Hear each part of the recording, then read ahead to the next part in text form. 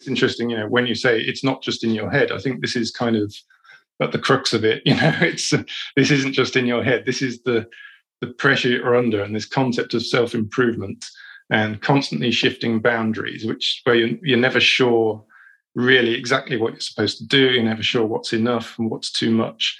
But that is a kind of the pressure of neoliberalism as a cultural phenomenon, as an ideology. There's sort of very little doubt in one's ability to, play a game. It's never. Mm-hmm. It's pretty obvious that, what you have to do to succeed, and you can win. And you can win in this game. Yeah, whereas in the game you of can life, change the world.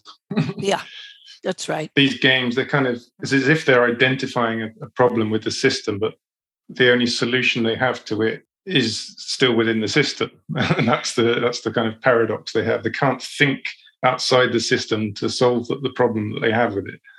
Even with a power fantasy, the power fantasy is still kind of defined by neoliberal ideas.